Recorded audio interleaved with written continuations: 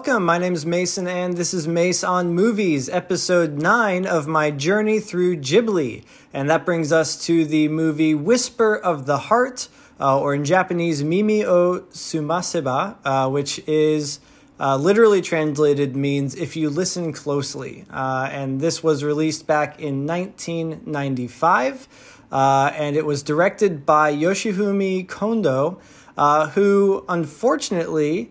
this is the only film that he was able to direct for Studio Ghibli before passing away in 1998. And it is definitely sad to hear of that because not only is this an excellent film and just shows how much potential he had as a filmmaker, Miyazaki Hayao was also looking to kind of pass things on to him in the future. With Studio Ghibli having him being one of the main creative voices going forward, rather than just being Miyazaki or Takahata doing the movies. So they're really looking to kind of pass the baton. But unfortunately, he did pass away in 1998, and this is the only film that he was able to direct for Studio Ghibli.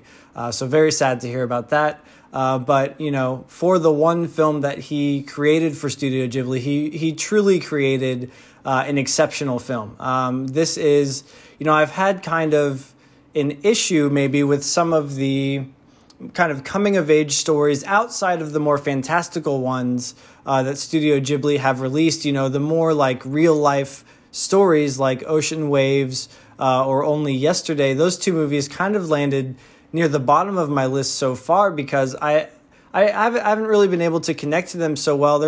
I had issues with some of the pacing and some of the character choices overall. But with this film, I think that this is not only the best of the kind of coming-of-age stories, but I think one of the best Studio Ghibli films I've seen so far. I think that, this is one that I haven't really heard a lot about, and so I feel like in some ways it's underrated when you think of Ghibli, because you usually think of films like My Neighbor Totoro or Spirited Away or Princess Mononoke, Howl's Moving Castle. We think of those first. Kiki's Delivery Service as well, Nausicaa of the Valley of the Wind, Castle in the Sky. Like all of those films, some of which I've already watched, are kind of the ones that come to mind when you think of Studio Ghibli. You don't immediately jump to, oh yeah, Studio Ghibli, Whisper of the Heart. But I really feel like this film should be in consideration kind of at the top of the Studio Ghibli list because it tells the story so well. And, at its heart, this is a story, it is a coming-of-age story, it's a romantic story, but it's really a story about kind of finding the place that you belong and really pursuing your dreams and, finding that special person that you belong with.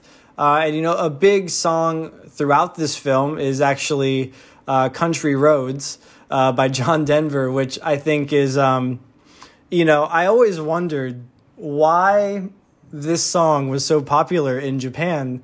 Because, I've mentioned it before, but I teach English in Japan, and it's actually in the back of our English textbooks, we have that song. We have the lyrics to that song in the back of a lot of our English textbooks.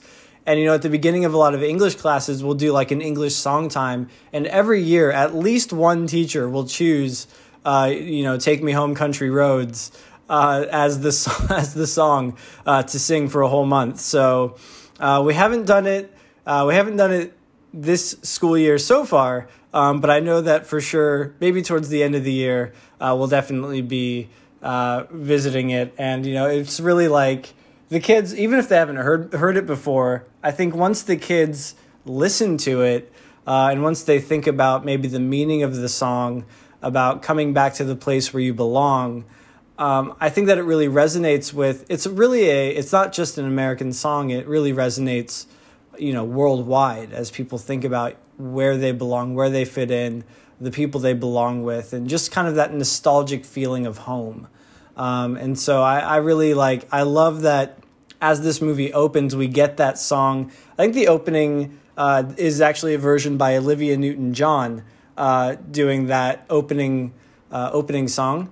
And Yeah, but we hear it a few times throughout the film, and as soon as the movie opened and I heard that song, I immediately had a smile on my face because I've heard it so much in my life in Japan, and it really it immediately went straight to my heart. And so I think maybe for me this film jumps higher because of certain attachments I have to it. It is a junior high school story. I teach junior high school students. This song is always popping up in our class, and so I just felt like, if you want to call it an emotional connection or even like a heart connection to this film, it was definitely there for me. But to give a summary of the story without giving any specific things away, it's about a girl named Shizuku, and she is a third-year junior high school student. She's preparing to enter high school, and she is also, her father's a librarian, so she's very interested in books and interested in stories, and kind of throughout this movie finds herself pursuing that passion of creative writing. She also comes across the path of a boy named Seiji, who is passionate about becoming a violin maker, and he goes to the same school as her, and it's about her kind of meeting him and getting to know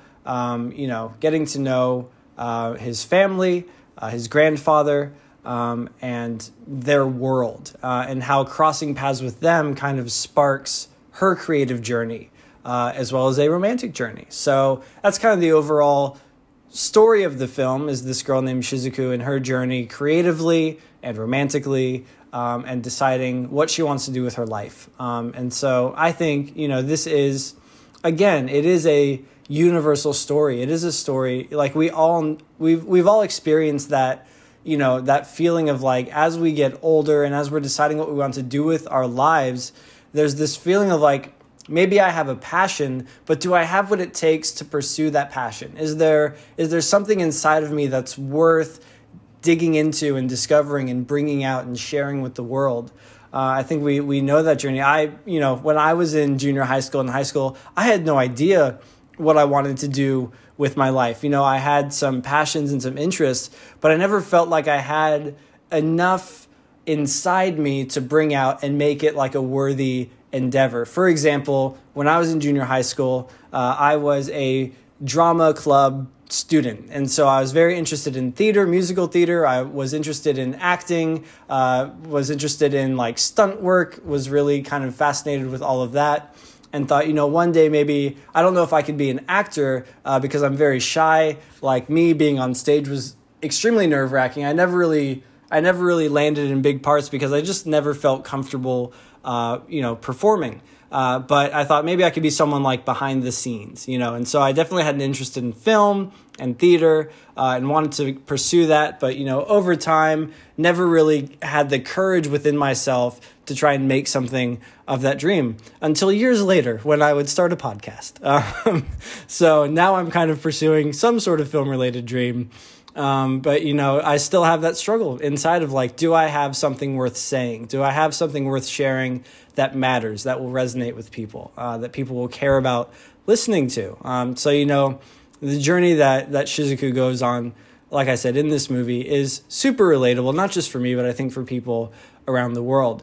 And the reason that this song, Take Me Home Country Roads, is in the movie is that her class is trying to translate the English song for kind of a final performance at the end of the year. And so they ask her, because they know she's kind of a creative writer, she has a talent for writing, they ask her to try and translate this song from English to Japanese. But, it's not a directly translatable song. It's not like the literal translation of the song would be a song about West Virginia, which, doesn't really mean anything to people living in Tokyo, right? And so she's trying to capture the essence of the song, the heart of the song, and translate it that way. And she does kind of a parody version where she's singing about concrete roads.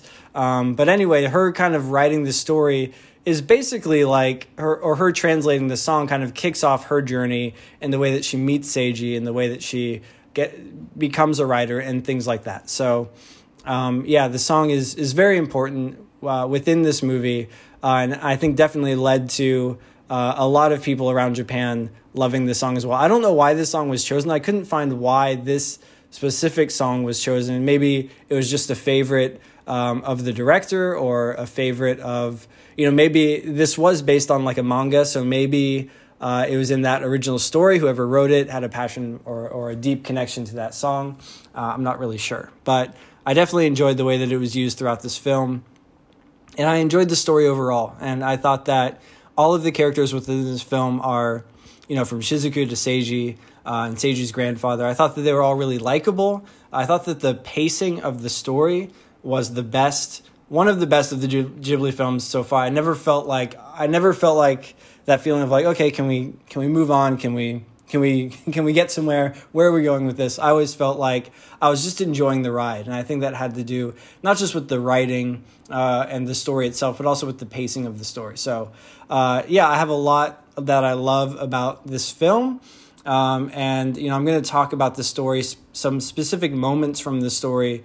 So if you haven't seen it yet, please make sure that you check it out. Definitely encourage you to check this one out. I really liked it, and I would love to hear your thoughts about it. So, I'm going to get into some spoilers now. So, getting into the story, I guess some things that are kind of relevant to the story would be an explanation of kind of school structure in Japan. I think it's kind of important for understanding parts of this journey, which is that, she is a junior high school student. She's preparing for exams. It's after summer.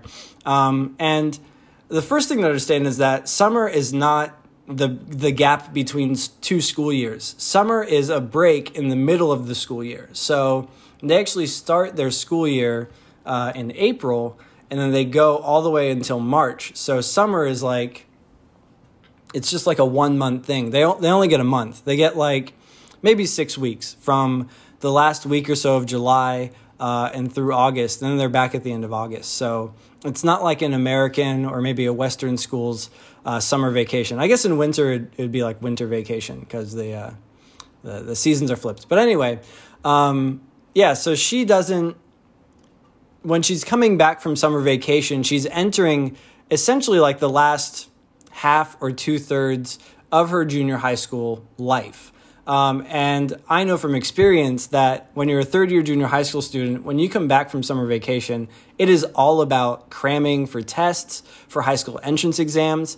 And that's the other part of this story that's important, which maybe some people might be confused about if they didn't know school life in Japan, is that education is compulsory through junior high school, but high school itself is not compulsory. So students can stop going to school after junior high.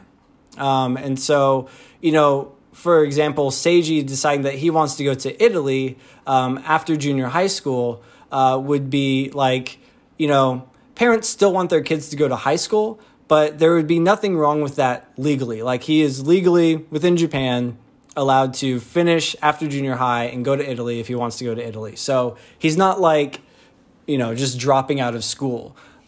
He's done as much of his education as he needs to do. So I thought that maybe that background information would be helpful. The other thing is that, like, high school entrance exams, in Japan, in junior high school, you don't have like a GPA. You don't have a grade point average. You have a class ranking. And that's the thing that really matters, within the context of junior high school. You can't actually fail a year of junior high school as well. Like, you will always progress to the next year, regardless of how well you've done. But you need to get your ranking high. You need to get your marks up to have a stronger kind of resume for getting into a good high school in the future. So that's kind of why the end of the third year of junior high school, why Shizuku's parents would be so strict on her and be so like tense about her grade slipping, is that she needs that ranking in order to get into a good high school and things like that. So the students take the third year of junior high very seriously. It's very intense. And so I definitely like the stress that she's feeling when she's trying to write this story, as well as the concern her parents are showing at her ranking and class slipping because she's a smart girl.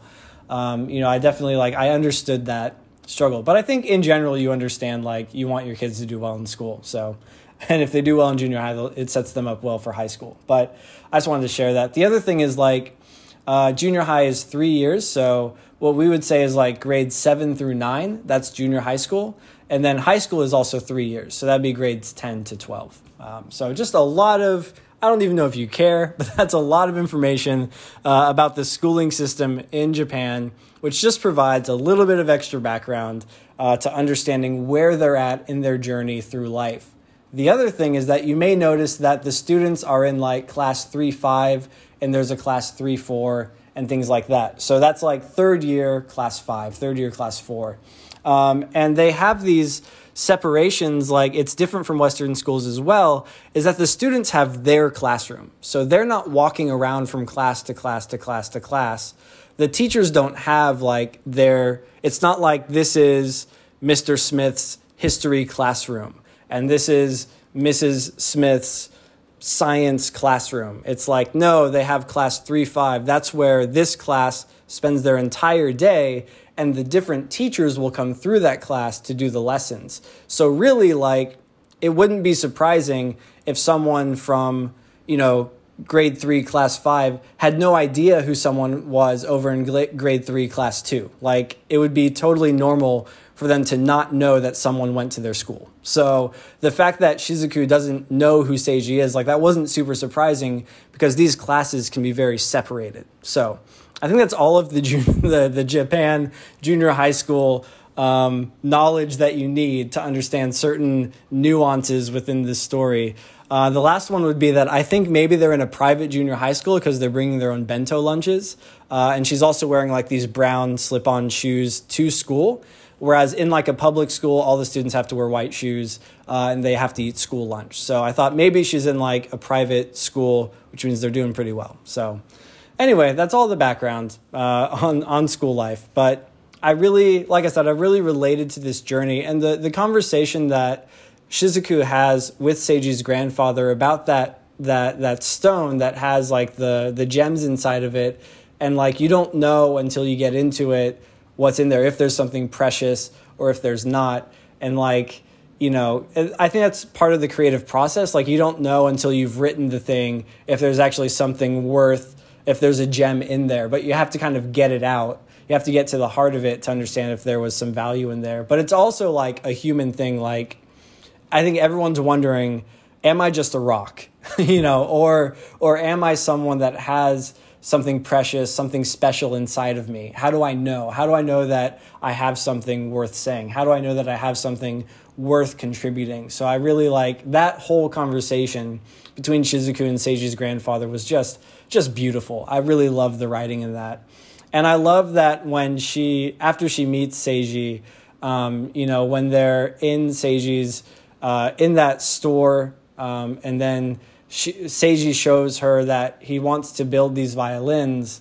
We see like she sings with him, and then there's that moment when his grandfather and his grandfather's friends come in and start playing the other instruments, and I just felt like, oh my gosh, like what a wonderful moment where she's singing about finding the place you belong as she has found the place that she belongs. And I just, oh man, it's just, I want to watch it again. I'm actually smiling so big right now thinking about it because it's such a great story moment within the film.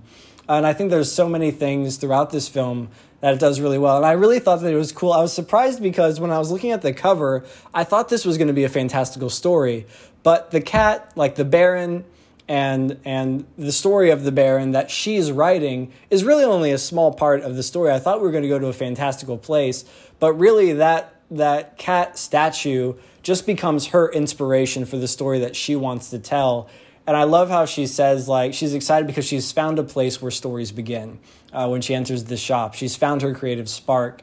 And the way that, I thought that it was going to be a fantastical story, but it was really just a small part of it. But even that small part is animated so well. It's so cool, to the point where they actually made a spin-off film that we'll see later. I think it's called The Cat Returns, which takes that character of the Baron, actually makes a fantasy story, which is maybe what I was expecting in this one. But anyway, even though it wasn't a fantasy story, I still really enjoyed the movie, and how we see, the last thing I'll say maybe is that, the way that sometimes you meet someone and they bring out the best in you. And I think that that's what happens when Shizuku meets Seiji, and he has that drive. He knows what he wants to be, and he knows what he's going to do to become that person. And so she sees that drive, and it pushes her to push herself creatively and really write this story in that 2 months where she's trying to like get this story out because she has to prove something to herself. I just thought that was a really interesting story. And yeah, just really well done all around. And the actual last thing I'll say, when it comes to the ending of this story, I thought that it was definitely super surprising, the way that he proposes marriage at the end, because they are in junior high. And I think that one thing I have to point out is that, in the English dub of this film, they actually changed the ending, as opposed to the Japanese version, which I watched the Japanese version, but I researched it. And in the English version, Seiji says that he's decided that he's going to finish high school and then go to Italy. But in the Japanese version, he says he's decided that he is going to go to Italy after junior high school, or middle school maybe is what they call it. And so totally different results. That's like a 3-year difference within the story. If you watch the English version or the Japanese version, either he's going to high school and he'll get 3 extra years with Shizuku, or he's going straight to Italy, which means she's not going to see him for 3 years. So totally different endings to the film, depending on which version you watched. But I had to point that out. But, he's proposing marriage, which kind of came out of the blue. I was like, wow, that's a big step. But he's not like saying, let's get married tomorrow. It's more like, hey, one day, down the road, I want us to be together. And so I thought that was really sweet. He's like, I'm going to Italy, but I want you to marry me in the future. So I thought that was a really surprising but sweet way to end the story. And I guess it was kind of controversial, or people were surprised by it. But Miyazaki said that in the end, he was a story director. He didn't direct the film, but he was involved in the story. And he said it was important for him that they commit to something. So that's kind of the way that's how the ending came about. So the other interesting thing for this movie is that I found out that at the beginning of 2020, they were getting ready to create a live-action sequel to this film that picks up 10 years later. But obviously it was delayed by COVID, and I couldn't find where it's actually at in production, if it's been released. I'm going to look for it, but I definitely want to see the sequel. It sounds a little bit... So I'm going to give another spoiler warning. If you don't want to know anything, if you want to just let this movie be the end and have your own idea of where they end up, then stop listening now, because I'm going to tell you where the sequel is meant to pick up. So the sequel is meant to pick up where it's 10 years later, and, Seiji is still struggling to become a violin maker. He's not as successful as he wants to be. And Shizuku, instead of being a writer, is working as an editor at like a children's book company. And it's them kind of reevaluating their commitment and their relationship, because they are long distance relationship 10 years later. So they haven't gotten married yet, I think, but they're kind of re-examining that commitment and where they're at in their lives. So it sounds like it's going to be super emotional, maybe a bummer, but I'm sure it'll be beautifully told regardless. So be very interested to see where that picks up. So I think that's it for my thoughts on this film. I will wrap up. I'm sorry I forgot it before, but I'll wrap up by mentioning the voice cast. Shizuku is voiced in Japanese by Yoko Honda. Seiji is voiced by Issei Takahashi. And those are the two main ones. And then the grandfather, Seiji's grandfather, is voiced by Keiju Kobayashi. So those are kind of the three main ones. But we've also got Shigeru Muroi as Shizuku's mother. Then we've got Takahashi Tachibana as Shizuku's father. And then we've got Shigeru Tsuyuguchi as the voice of the Baron, that cat statue. And then in the English, we've got Brittany Snow as Shizuku. We've got David Gallagher as Seiji. Gene Smart, who's having a big moment in the world right now off of Watchmen, Mayor of Easttown, and Hacks, all on HBO. But Gene Smart does the voice of Shizuku's mother, and then James Sicking does the voice of Shizuku's father. Then we have Carrie Eloise as the voice of the Baron. So really cool to see that voice cast for sure. And that's going to be it for my thoughts on this movie. And then later on, I'll get to The Cat Returns, which is like, they say, a spiritual sequel to this. And if I can find the live action movie, I'll definitely check it out. But I just want to thank you so much for listening to this episode of the podcast. Thank you for following along on my journey through Ghibli. If you've seen this one, let me know where it ranks for you, what you think about it. If I missed anything in the story, let me know. Would love to hear it. And you can find me on Twitter and Instagram at Mace on Movies. You can send me a voice message through the Anchor app and all those things. So thanks again so much for listening. Check out the rest of the podcast. Like, subscribe, share, comment, all the stuff. But thank you so much again for listening today. Take care of yourself mentally. Take care of yourself physically. And let's remember to always be kind to one another. Thanks, everyone.